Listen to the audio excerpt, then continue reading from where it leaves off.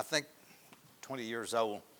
I went to college one year and decided I'd go up to work with some other guys I knew. A lot of guys were going up north working on interstate highway construction for Cost Construction Company, and that's where all the excitement was. So I wanted to go up there, and Ronnie Love and I went up, and I went to Glenwood, Iowa, and we went out the next day on the job to talk to the superintendent of the job to see if we could get a job. We just went up there hoping we'd get a job.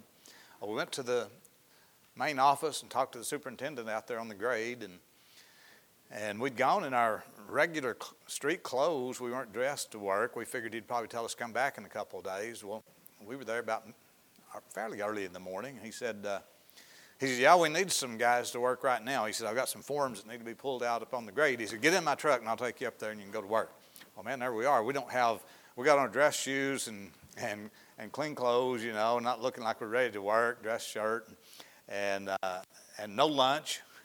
He took us, drove us way out. Interstate highway jobs go for miles and miles. They do about 20 miles at a time. And so he took us about 10 miles down the grade where there's no, you know, it's a brand new grade through there, so there's no stores, exits, or anything like that. And we're just out in the middle of nowhere, old Ronnie and I, and we start doing our job, he showed us how to pull those steel forms. We're pulling out the forms, and we asked him before he left, the superintendent was about ready to leave. We said, look, we don't care to work in dress clothes, but we forgot to bring any lunch. Is there any place to get lunch around here? He said, no. He said, well, there is one woman. She drives a white station wagon, and she makes up sandwiches at home and drives up and down the grade. And he said, if you can see her coming, flag her down, and maybe she'll have something for you to eat. He said, otherwise, you know, it'll be evening before you get through. So I think, great. And so, boy, about noon, we're starved to death. You know how 20-year-olds are just slightly hungrier than a 16-year-old. And we're starved to death. And, man, we're sweating and working. And nobody's out there but us, just the two of us. And we see that white station wagon coming down the grade, just dust going everywhere. And we're starved, and that's her, we'll stop her. So we ran out and said, hey, and we waved her down. I asked her, have you got anything in there to eat? They said, you sell sandwiches. She said, I've got 2 liverwurst sandwiches left.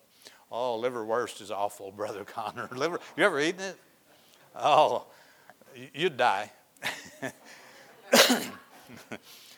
said, we got two liverwurst sandwiches left, and only Paul would think so. And so we got those 2 liverwurst sandwiches, and since we were starving to death, we would have ate a dead buzzard, I guarantee you. And so we ate those sandwiches. But I'm just saying, we were so hungry. We were out there getting excited, boy, when we saw that white station wagon. Well, I told you all that to say this. When we come, the Bible indicates that we ought to be hungry for the Word of God, and we ought to desire it more than our necessary food. And so tonight, every once in a while, I want you to stand up and wave your arms and say, hey! Okay. And maybe you can throw an amen in there once in a while. Can you do that, Jamie? Yeah. Now, if she does it and you men don't, then you know what you're going to get called later, right? We're in Acts chapter number 8. We've been doing a series on soul winning, witnessing, evangelism, personal evangelism on Sunday nights. Brother Dustin got me started on this. I think I brought one message, and he said, man, I hope you can expand that into a series. And so we've decided to do that. I believe the Lord would have us to do a few messages. Acts chapter number 8.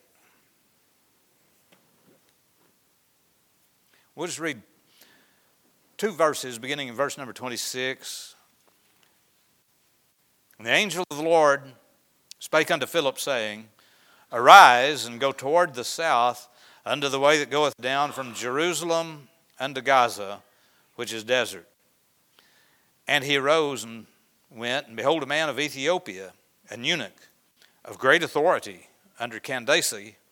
I know we've got Candace Corbett, and Candace is generally pronounced in our American language as Candace, but here the spelling is the same, but the Greek scholars say you're supposed to call it Candace, so we want to be thoroughly theological, don't we? So her name was Candace. Well, she was an Ethiopian. She can pronounce her name however she wants to. Candace, queen of Ethiopians, who had the charge of all, this eunuch had the charge of all her treasure and had come to Jerusalem for to worship. And then in verse 28 it says, he was returning and sitting in his chariot, read Isaiah the prophet. Isaiah the prophet. Let's pray right there. Father, I pray that you'd bless us, stir our hearts for the winning of souls to Christ, for being inspired to be evangelists. And Lord, as we seek to serve Thee, we pray that you'd help us to do our very best to follow you wherever you lead us. And we pray in Jesus' name, amen. Where He leads is what we'll call the message now. Where He leads. This story is about Philip, who got scattered out alone from the rest of his group. Man, they're turning the land of Israel around Jerusalem. They're turning things upside down. That church got on fire. Boy, they're wanting to see people get saved, and they're winning people to Christ, but they're being persecuted, and the persecution scatters them. And so Philip's out here going along his way, and the Lord sends the angel to tell Philip, I want you to go down to Gaza. And he did. He went where God leads. God led him down that way, and he went. You and I ought to be willing to go where He leads. When I was a young man, I felt God moving in my heart. I hadn't been saved long, and I think it's probably about a year after I got saved, I felt God moving on my heart to preach the gospel. And I thought I was the most unlikely candidate that could ever be, but God seemed to be leading me to preach the gospel. And I struggled with it for a while and wrestled with God for a while and tried to, like Moses, say, Lord, you probably ought to send somebody else, not me. And I'm an introvert, and I'm not a good speaker. And besides that, I'm a hillbilly. And so, Lord, you'd probably be better off picking somebody, but He wouldn't leave me alone. And so after weeks of struggling with that, I finally went forward in church service at First Baptist Church in Mount Pleasant, Arkansas. And I told the preacher, I said, Preacher, unless you know of some reason why I shouldn't, I'm going to go forward at invitation time this morning and make a call to preach public. I believe God has led me, and I think I need to just let everybody know and ask people to pray for me. He said, well, if you believe God's really called you, then do it. Make it public. It's like when you get saved, you ought to make your salvation public. Let everybody know. And when you get baptized, you're letting everybody know. When I got called to preach, I felt like I needed to let everybody know. Well, time came a little bit later after I'd preached for a while in the ministry there under the pastor, maybe in junior church for a good while and doing some other things. Then I began to feel like God wanted to take me to Bible college. And again, I kind of wrestled with the Lord. Now, Lord, I'm married. We got 3 kids. And Lord, I've got them in a Christian school. And going to Bible college, I'd have to go for a ways from here.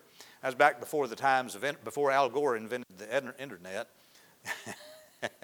And so you couldn't take anything online. There were mail-in correspondence courses, but I felt like the Lord wanted me to go to Oklahoma City to Oklahoma Baptist College and prepare for the ministry. And so I surrendered to that ministry, and we packed up a U-Haul truck. And my mother was saying, well, Rick, don't you think, son, that you could just preach the gospel here without going off to Oklahoma City? I said, well, I could, Mom, but God's leading me that way, and I feel like I need to go where God's leading. And that's what we're talking about tonight, where God leads. And so we went off to Oklahoma City and studied there, and we came back to Arkansas, worked for Brother Sneather there in First Baptist Church at Mount Pleasant for several years, principal of the Christian school and associate pastor. And I was with him a total of 8 or 9 years. And then some things happened that he was resigning from the pastorate there, and I felt like the best thing for me to do was go somewhere else. And we had some heartaches that came out of that ministry that led us to go somewhere else. And I told my wife that I think the best thing we can do is pack up and go back to Oklahoma City. I feel like it's a safe place to be. It's a good church, a good ministry. They have good, strong standards. They love the Lord. They preach the Word, and they win souls, and they're doing all the things that seem to be the right things to do. And so while we recover from our heartaches, we can go there. And I had 1 year of college I needed to finish up anyway. So here we go, load up a U-Haul back to Oklahoma City again, where the Lord leads. That's where we felt like He was leading us. Graduated and Then it was time to find out where does God want us to serve. Well, one of the professors in college said, he said, where do you want to go? I said, I don't know. I said, I'm kind of fond of the West, but I'm willing to go wherever the Lord leads. He said, well, I know a pastor in Denver that is looking for somebody like you. And he said he was looking for an associate pastor. And I said, well, maybe we could make contact. And we did, and the pastor had us come out, and I preached in view of call as associate pastor. And the pastor said, well, I want you to be our associate pastor, but I also want you to start a Bible college. I've never started a college. I've never taught in a college. I don't think this is my cup of tea. He said, if you go to work for me, that's what I want you to do. And he said, I think you can do it. I said, well, whatever you think then. And so the Lord led us to Denver, where the Lord leads. And so then from Denver, after a few years, and we spent about 5 years out there, then the Lord led us to Searcy, Arkansas. We were praying about Paragould, we were praying about Mountain View, and we were praying about Searcy. And God seemed to just lead us right to Searcy. We didn't know a soul here, not a single soul. But that's where God led us. Where God leads is the place to go. And so we followed him here, and that was 20-some-odd years ago, and we're still here. And the Lord hadn't given us any hint of going somewhere else. So the Lord's leading is still right here. And I love preaching to our people. And I love it when everybody shows up, and we hadn't got all these empty seats, but I love doing what God has led me to do. And I want you to know that God may be leading you to do something. Not to become a missionary necessarily. He could. But he may not want you to go across the ocean. He may not want you to go across town and start a church. He may not want you to be an associate pastor for somebody else. He may not even want you to teach a Sunday school class. But he may want you to be a soul winner. He may want you to be an evangelist out of this church in our community. He may want you to witness to people and tell them about the one who came to Bethlehem is the one who died on the cross and the one who loves them and wants to save them. He wants his people to be witnesses. Where God leads, are you willing to follow? If he wants to lead you to be a witness for him, will you follow? Where he leads, I will follow. And that's what I want us to talk about today. We're in the days leading up to the rapture. We were talking about that a little bit ago, Taylor. We're in the days leading up to the rapture. I believe we're close. I don't know how close. I'm not a prophet. But I believe we've got to be way closer than we used to be. And it's going to happen. Some generation has to be that generation that is caught up to meet the Lord. And we just might be that generation. But whenever it happens, the time is probably short. And there's people who still need to get saved. The world's population is exploding. Searcy is growing. There's more people moving into town. There's more people lives in our county. And churches are not evangelizing the way they used to.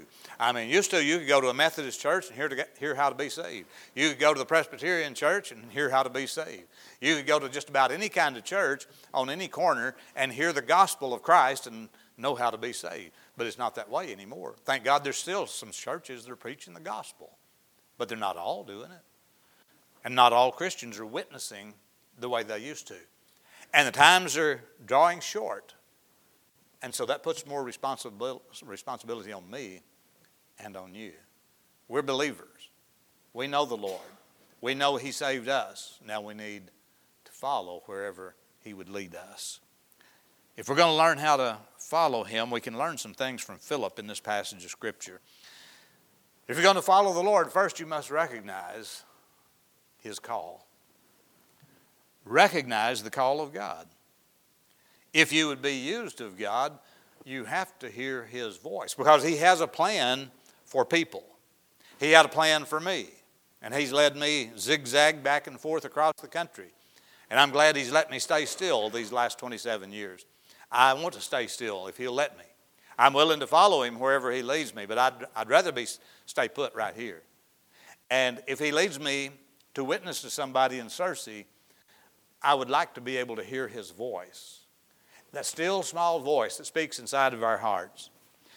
In verse number 26, it says, look at it again. And the angel of the Lord spake unto Philip, saying, Arise and go toward the south, unto the way that goeth down from Jerusalem unto Gaza, which is desert. This, Philip, is what I want you to do, the Lord says. I want you to do this. And some people might say, well, why doesn't God use me? Well, let me ask you a question. Are you usable? Are you usable? The best of ability is availability. We have to be usable. And there's not a single soul, I dare say not a single soul on the face of the earth who has surrendered himself to God fully and has not been filled and used by God. God's looking for empty vessels, and many times our vessel is so full of the cares of this world that we're not fit for the kingdom of God. We're saved, but we're not fitted to His work. And if we're full of pride, we're full of self-ambition, we're full of everything else, cares about everything under the sun, then we're not usable. And so before He can fill us with the Holy Spirit of God, and that's what it takes, friend. If you're going to win somebody to Christ, you have to have the Spirit of God. You see, I'm not the soul winner. God is. The Holy Spirit does the winning. I do the telling. The Holy Spirit uses me and uses you as we surrender to Him. And so in that sense, we are a soul winner. That He is doing the soul winning through us. But without the power of God, we won't get the job done. And so if we empty ourselves, listen, if we empty ourselves of all that would hinder us from following Him wherever He leads, then we're usable. God's looking for vessels fit for the Master's use. That the reason He will use us is because we're willing. God's using old Philip here in this passage of Scripture. Philip is just an ordinary person. He wasn't anybody special. Not any more special than you are. God used him in a great and wonderful and exciting way. There's something about the working of God, the way God works. Oftentimes it's a mysterious way. It's a mysterious way that you don't know exactly what He's going to do with you. It might be that God wants you to witness to somebody and you don't even know about it until, bam, He just hits you all at once in your heart. Now, I'm not talking about speaking out loud. I've never had an angel to speak out loud to me, all right? But I've had God's voice inside. And this angel spoke to Philip and said, I want you to go down to Gaza. Now, Philip had no way of knowing what's going to happen when he gets to Gaza. It didn't say. God just said, I want you to go down to Gaza. Philip didn't say, well, Lord, would you care to fill me in on the details? I'll think about it. No, he didn't do that. He didn't say, well, Lord, what is your plan? What do I need to take with me? He said, go. And what did Philip do? He went. You see, Philip was used to reach one of the most influential men in all of North Africa. This man, the Bible says he was a man of great authority. I mean, he was working under Queen Candace. He's got authority. He's probably rich. He's got power. And Philip's just kind of a nobody. And God said, Philip, I want you to go down here and win this guy.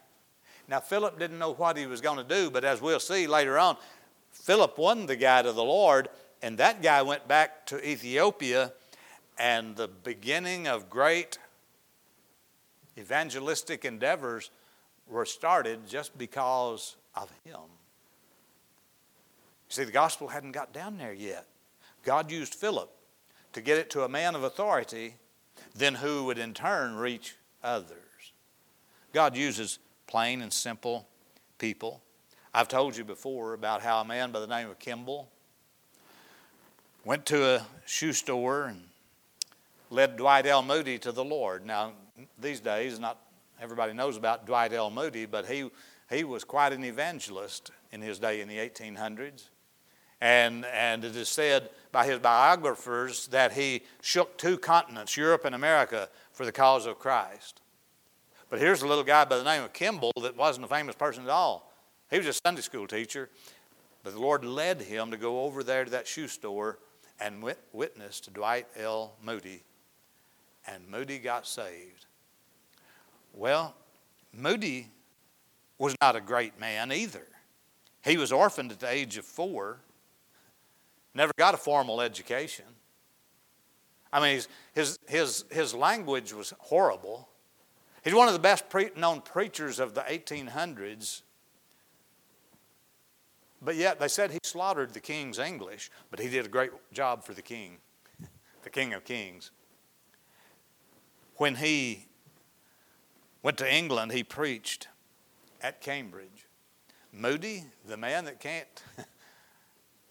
can barely speak good English, said that when he wrote his last letter before he died, that he has like 60 errors in that single letter, grammatical errors in his letter that he left behind. And that was in his elder years. But he went to England and they asked him to preach at Cambridge. And at Cambridge, there was a man by the name of C.T. Studd. And he was a cricketer, an athletic star. He was on, I think, what they called the 11. And he was the rock star of, they play cricket over there. I don't know anything about cricket. But it would be kind of like, a popular sport like football would be here. And so C.T. Studd heard Moody preach, and his heart was stirred. And Studd's father was a personal friend to the Queen of England. And C.T. Studd's father was wealthy. C.T. Studd was set up. He could have everything he wanted. He had authority, he had power, he had riches. He was a social elite. But yet when he heard Moody preach, his heart was stirred, and he went to China. He resigned from the athletics at Cambridge and gave his life to establish some great ministries in China. You know what he said? Somebody asked him, what motivated you to do what you did, to leave all that wealth and society and that prestige? What made you leave it all anyway? And he said this: if Christ be God and died for me, then there is no sacrifice I can make too great for him. Oh, he gave his life. Who would have thought? See, God's ways are mysterious when he calls. You don't know always what he's doing. He called this little guy by the name of Kimball to win Moody, and Moody went then and won C.T. Studd and influenced him. And Moody would have been kind of like, in this past century, the Billy Graham of that era. Except Billy Graham was rather polished and dignified. Moody was he was kind of like an old blue-collar worker that didn't have much going for him, but man, did he do some work for God. I'm saying God can use the most unlikely people, and we don't always know exactly what he is doing. We don't know what he's doing when he calls us, but our job is to do what? Our job is to surrender. And he says, the Lord says, hey, I want to lead you somewhere. My job is like Philip's job to say, yes, sir. I don't know what you want, don't know what I'm going to do, but I'm on my way. Wouldn't that be good if every Christian in America served God that way? They said, Lord, you don't have to tell me everything. Just tell me when you're ready. That's the way God does. God's ways are often unexplained. His ways are unknown. We don't always know what he's going to do. And do you know that he didn't explain anything to Philip? He just said, go. And he didn't argue with him. Sometimes we lay out a fleece and try to bargain with God. Well, Lord, if you'll do this, I'll do that. Philip didn't do that. God didn't explain anything to him, and he just said, I'll go. And he went. It was a divine appointment. You never know. When God calls, you may not know why he's doing it or how he's doing it. He may not explain to you. But when he leads, you just follow and trust that if he's powerful enough to save your soul, he's powerful enough to lead you in the right way. I've seen it happen in my own life. When we lived in Denver, we had several deacons in the church. One of them's name was Cliff Jackson. Well, I'd been going out, and the preacher had asked me if I'd go and check on some of the bus kids that got saved. They hadn't baptized in a long, long time, but they'd had several get saved in junior church, and so the preacher asked me if I'd go visit them. I said, I sure will. And so I was going out and visiting those parents and winning some of the kids to the Lord and some of their parents to the Lord, and we were beginning to get people baptized. And so Cliff wanted to go with me. He thought this is some kind of magic or something. Man, I got to see this. All I'm doing is just going, and the Lord leads us. And so I told Cliff, it's not the way you want to start off with a new soul winner. I told Cliff, he said, what do you do anyway if you go out and knock on doors, or what do you do? I said, well, that's what we do a lot of times. He said, well, what if you knock on a door and they look at you and say, I'm not interested? I said, well, in that case, if it's just me and you standing on the porch and they tell me they're not interested, I'll just step back and say, Cliff, he's all yours. He said, oh, no. Well, I was just joking with him, but we were driving through the heart of the city, and we made a turn, a left-hand turn. We're going around the corner, and there's a young man, probably Cliff's age. He was a little younger than me, and he was a man probably in his early 30s. And so we saw this guy standing on the corner, and he had a seeing-eye dog. Later found out the man's name was Rick Carver. And so we turned that corner, and it's just like the Lord said, that somebody ought to talk to that blind man. People probably avoid him. Somebody ought to go talk to him. And so I just pulled over to the curb. Cliff said, what are you doing? I said, let's go talk to this fellow over here. He looks like he might need a little encouragement or something. And so we got out and walked up to him and just befriended him, talked to him for a while, and found out he was really very lonely and didn't have anything much to look forward to in life. And we just befriended him there a little bit and told him about the Lord and how Jesus died for him on the cross. He was kind of like this Ethiopian eunuch. The Ethiopian eunuch had been up to Jerusalem, the religious center of the world. But boy, their religion had gone dry and dusty. And that old eunuch went away from Jerusalem. He's still thirsty. He didn't get the water of life. And Rick standing there on the corner, and he was thirsty too. And we told him about the Lord Jesus, and he bowed his head right there on the sidewalk in downtown Denver and asked the Lord to save him. He came to church and came for quite a while. I don't remember just how long, but he came to church a lot. But I'm just saying, we didn't know where we were going. We didn't have a map, a plan as far as who we were going to see. Sometimes I did, but I didn't that day. We were just going. I just wanted to take Cliff with me and show him, how you can talk to people about the Lord in any situation. The Lord led us to Rick Carver, and Rick Carver got saved. Thank God for that. God may nudge you at work. The Lord may want to lead you at work to speak to one of your workmates, your boss, somebody, an inspector, somebody else that works on the same job, same office, wherever you work. God may nudge you and say, speak to them. Now, if you're going to do like Philip and you're going to say, Lord, wherever you lead, I'll go. If the Lord leads you to do that, then it's time to do it instead of argue. Now, true, you don't want to, if you have to shut down a machine or, you have to steal time from your boss to witness, I don't think that's honest. But if you can talk and work at the same time, you can tell somebody about the Lord Jesus wherever you happen to be. If you can't find a time while you're working to tell him, sit down and eat lunch with him. But don't pass the opportunity, because if that's the leading of God, if that's the way God led you, you don't want to be like those who just say, well, I've got something else to do, or maybe this guy wouldn't be interested. I mean, this old Philip could have said, man, this guy's an Ethiopian, and I'm a Jew. We've got nothing in common. He didn't let racial barriers stand in the way. He could have said, man, this guy, he's from the Queen. He's a man of authority. He's rich. He's powerful. And I'm just a nobody. I can't talk to him. He could have said, that guy's sitting in a chariot reading. If I go over there, I'll bother him. God said, no, go do it. And he went and talked to him. And the rest, as we'll see in a little bit, is history. Responding to the Lord's leading.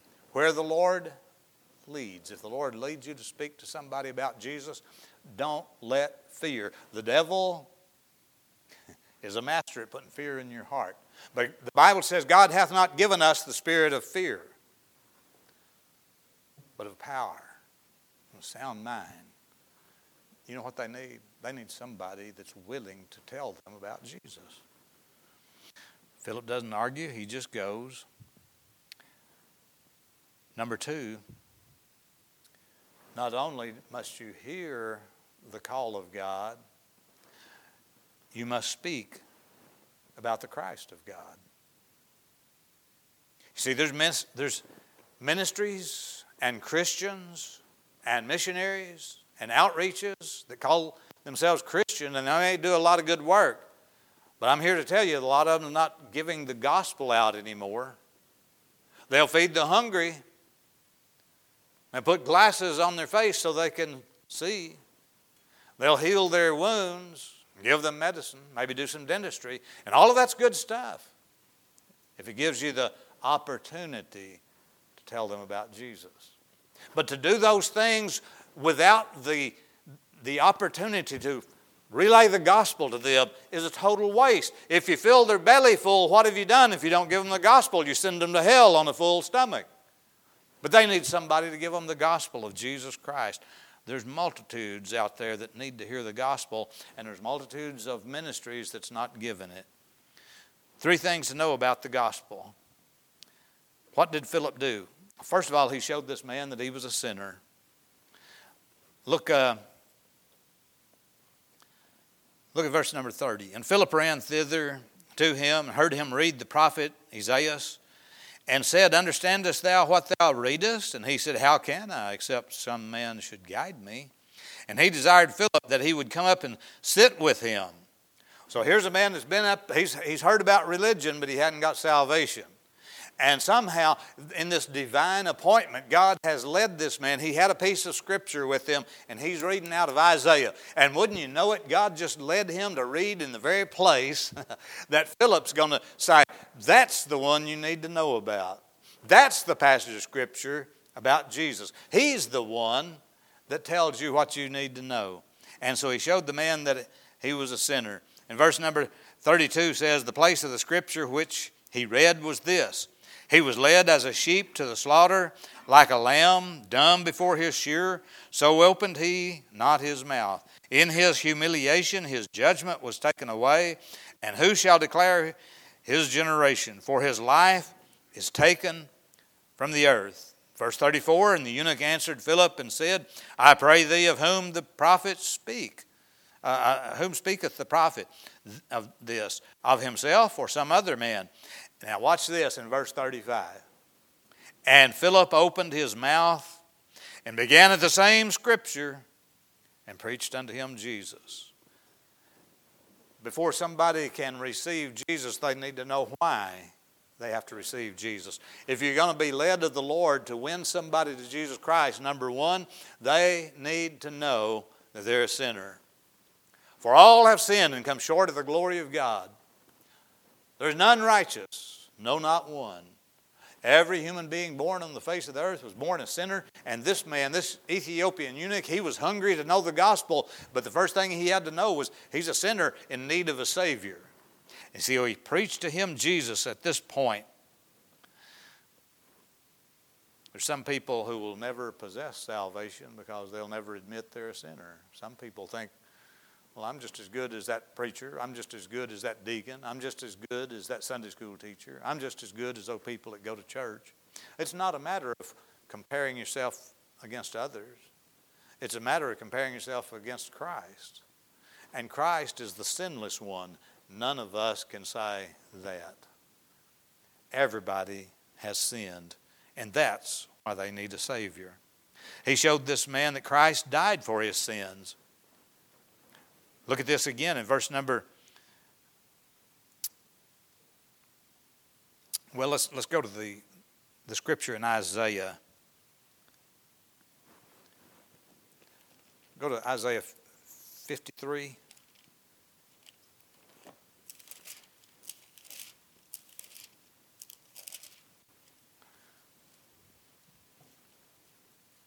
in verse number 4.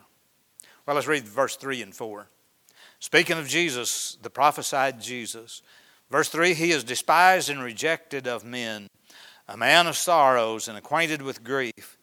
And we hid, as it were, our faces from him. He was despised, and we esteemed him not. Surely he hath borne our griefs and carried our sorrows. Yet we did esteem him stricken, smitten of God, and afflicted. But look at verse 5. But he was wounded for our transgressions. He was bruised for our iniquities. The chastisement of our peace was upon him, and with his stripes we are healed. Oh my. We, it says, like sheep have gone astray, but he died in our place. And friend, if you're going to be a faithful witness and you're going to go where God leads you and give people the plan of salvation, first of all, you got to let them know they're a sinner. All we like sheep have gone astray. But number two, Jesus died in our place. They have to know that. I've said this time and again, but somehow we need to hear it across the world over and over again, that salvation is not just because Jesus was a good teacher. It's not just because we go to church. It's not because we try to keep the 10 Commandments. Salvation comes because somebody died in our place and suffered our sin for us, and that was Jesus. He was bruised for our iniquities. He was, over in 1 Peter it says that he bore our stripes. He was beaten in our place. He took our suffering for us. And so if somebody's going to get saved, we got to show them that they're a sinner. Jesus died in our place. He was our substitute. And then number 3, Philip taught this man that salvation is by grace through faith. Look at verse number 36 back in our Acts text. And as they went on their way, they came unto a certain water, and the eunuch said, See, here's water. What doth hinder me to be baptized? Well, baptism is a good thing, but it's something we do. Salvation is by grace, and that's something God does. So they're riding along in the chariot after Philip's explained to him about the gospel. And so the eunuch said, Well, how about me getting baptized? And notice what he says. And Philip said, verse 37, If thou believest with all thine heart, thou mayest. Philip's saying, look, getting baptized is a good thing, but that's not how you get saved. But if you believe. You see, he's explaining to him that salvation is by grace. In Romans it says, if it's by works, then it's no more by grace. If it's by grace, it's no more by works. So it's one or the other. It can't be a mixture of the two. It's kind of like if Brother Bob said, preacher, I've got a lot of money. I'm going to buy you a brand new Jaguar. How much do those things cost? $100,000? Maybe more for a cheap one. Brother Bob says, I'm going to buy you one. It's $100,000, preacher. I said, well, that's a lot of money. Well, it's okay, preacher. I love you, and I'm going to buy you a new Jaguar.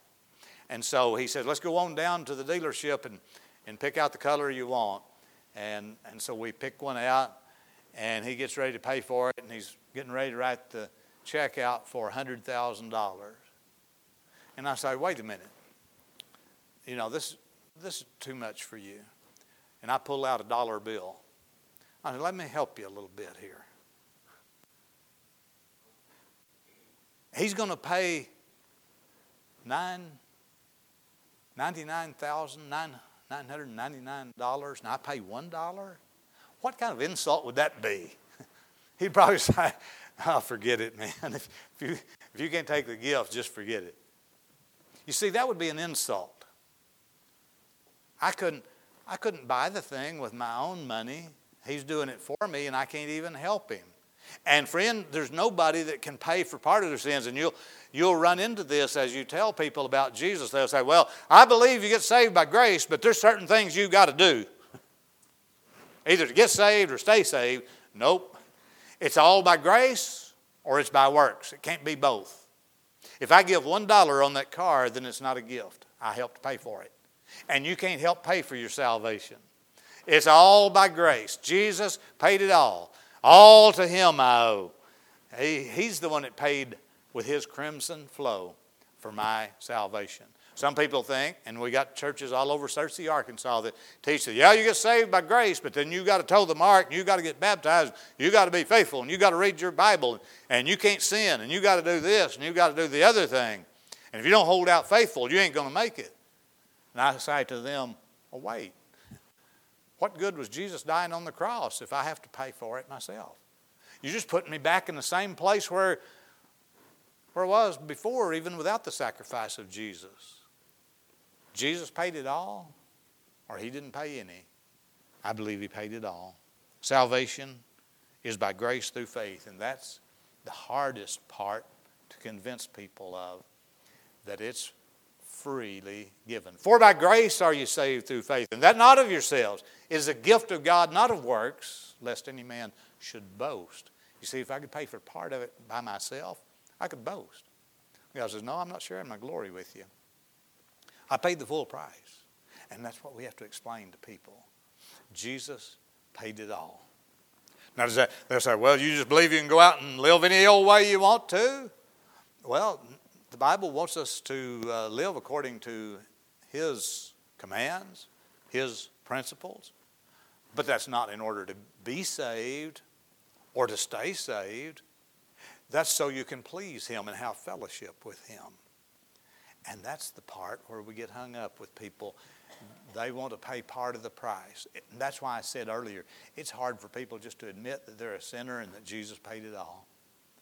They want to help do it. I can't work my soul into heaven.